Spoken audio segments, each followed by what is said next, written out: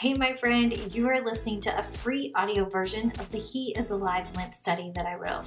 During this wild time, I'm begging God for it to be a time when you get to lock eyes on Him for a bit and remember that in the midst of so much chaos and unknown, He is alive. Let's not wait for Easter Sunday to remember that. Let's celebrate Him in the weeks leading up to it. Before we get started, I wanted to tell you about something that I really hope you will join me in doing. If you want even more of God's Word in your life, and you love learning from amazing women Bible teachers, then you have to join our community of 1,000+ women from all over the world at Online Women's Bible Study. Go to onlinewomensbiblestudy.com for more. At the end of today's session, I'll tell you how you can get a week free plus 10% off for life. Okay, let's get started on today's session from He is Alive. I'm praying for you today, and I love you so much. Week 2, Light Study, Isaiah 42:16. As always, before we begin our Bible study, I want you to spend some time in prayer.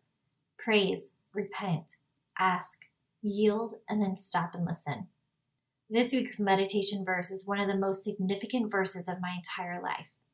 A year ago, I sat in a doctor's office after months of tests to try to find out why I was feeling off. And I was told, well, Becky, it's one of two things. You either have chronic myeloid leukemia or this rare blood disorder. I heard nothing after that. Thankfully, I had someone with me that day to write down everything. All I heard was chronic, never goes away, and leukemia, super scary cancer. I'm not typically an overreactor when it comes to medical things after dealing with an autoimmune disorder and having 12 surgeries under my belt. But this, no one ever expects this. The doctor went on to say that we would do one more round of testing to determine which it was, and then we would know. Cancer, a rare blood disorder. 4 more weeks of waiting. 4 more weeks of unknown. The unknown before me was suffocating. I couldn't escape it. I remember standing in the shower and wanting to scrub whatever was in me off, and I couldn't.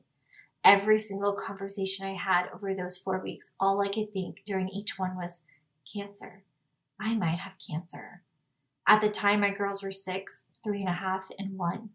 Just typing those ages brings that lump back to my throat again. I would just stare at them as they twirled and tantrumed, and all I could whisper back to God was, please, Lord, please let me be their mother for more years.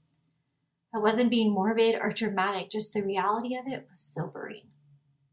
Question: what is one unknown that you are carrying this week? Maybe it's big and scary, or maybe something small that weighs heavy. What thoughts swirl in your mind about it? In the midst of this cancer scare, the Lord was ridiculously near. It was a very surreal knowing that He alone was my only hope. Regardless of what I would hear at that next appointment, He led me to this week's meditation verse, and I printed it off and put it all over my house. I sent it to my friends and asked them to put it all over their houses. I still have pictures of my friends' homes filled with my verse, taped by their toilets, over their sinks, next to their washer and dryers, and even to their steering wheel. Write out this week's meditation verse, Isaiah 42:16. Isaiah 42:16. And I will lead the blind in a way they do not know, and paths they have not known. I will guide them. I will turn the darkness before them into light, the rough places into level ground. These are the things I do, and I do not forsake them. Sometimes Bible study feels a lot like stepping back into English class. As we become students of God, we get to know our Father in new and deeper ways. Go back and circle all the mentions of God. There are a lot of I's. Underline all the things He said He will do. Those are the verbs. Whatever your unknown is, I do mean whatever. Whether you listed it out this week or shared about it last week, He knows. Sometimes that's the hardest part, isn't it? That He knows. I have so many unbelieving friends who ask me, Becky, why would God allow all of these things if He really does love me? I don't know. I don't think we will ever know this side of heaven. There are things we do know. We know He says He will lead the blind. Our unknowns make us blind. He says in Isaiah 42 that you don't have to know the way because He will lead you. He is your guide. So you don't need to know how this plays out. What seems dark, He will make light. What seems rough, He will make smooth. He does not forsake you. Look up forsake in the dictionary. Use Google, an app, or Real Paper Dictionary and write the definition below.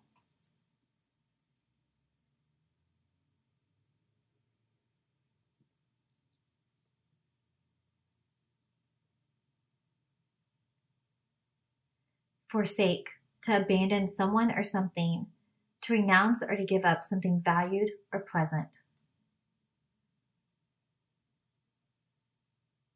Now write out any antonyms for forsake. You can use the thesaurus or think of your own. Now blow out one candle. 6 will still be lit. I feel so very blind while waiting to find out. I felt so very blind while waiting to find out if it was cancer or a rare blood disorder. During those weeks, all I could do was follow the Lord. I was obsessed with his word and reading about the hope he offered people, discovering how he was still God, even when things didn't go according to plan. He has always been and will always be in control.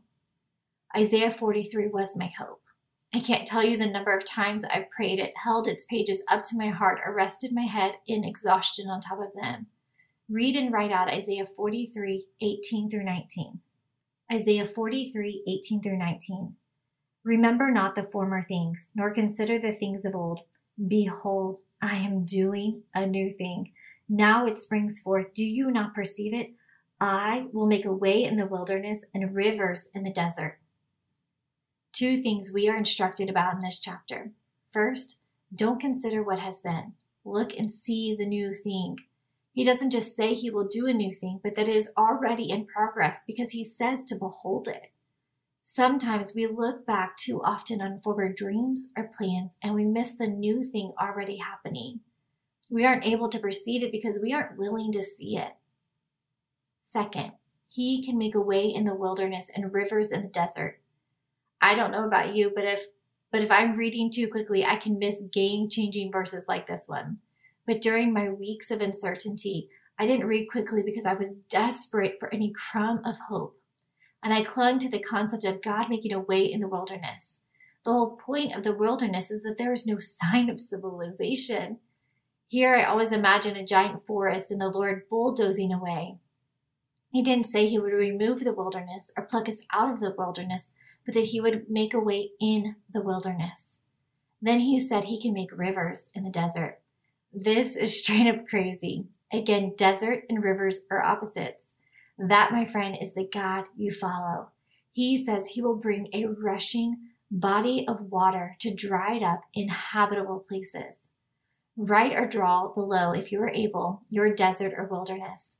Now write or draw out how God might make a way and bring a river. Do you believe this? Look up, sister. Your Father says, behold, I am doing a new thing. Now it springs forth. Do you not perceive it? Isaiah 43, 19.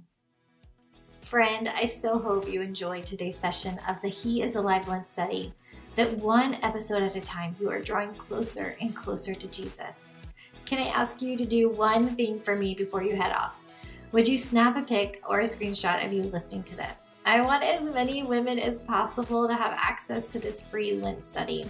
After all that is happening this year, I believe we've never needed something like this more. I know that I need this so badly.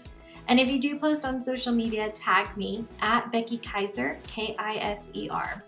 And don't forget to hit that subscribe button for the More Than Ordinary podcast so each episode shows up as we release them. Finally, if you haven't already, sign up for Online Women's Bible Study at onlinewomen'sbiblestudy.com. Use the promo code More Than Ordinary in all caps when you sign up to get 10% off for life. Plus, when you sign up today, you automatically get a week to try it out. This spring, we are going through people and passages in Scripture that live more than ordinary lives. You will love it and the amazing variety of teachers. I love you so much, and I'll see you for the next session.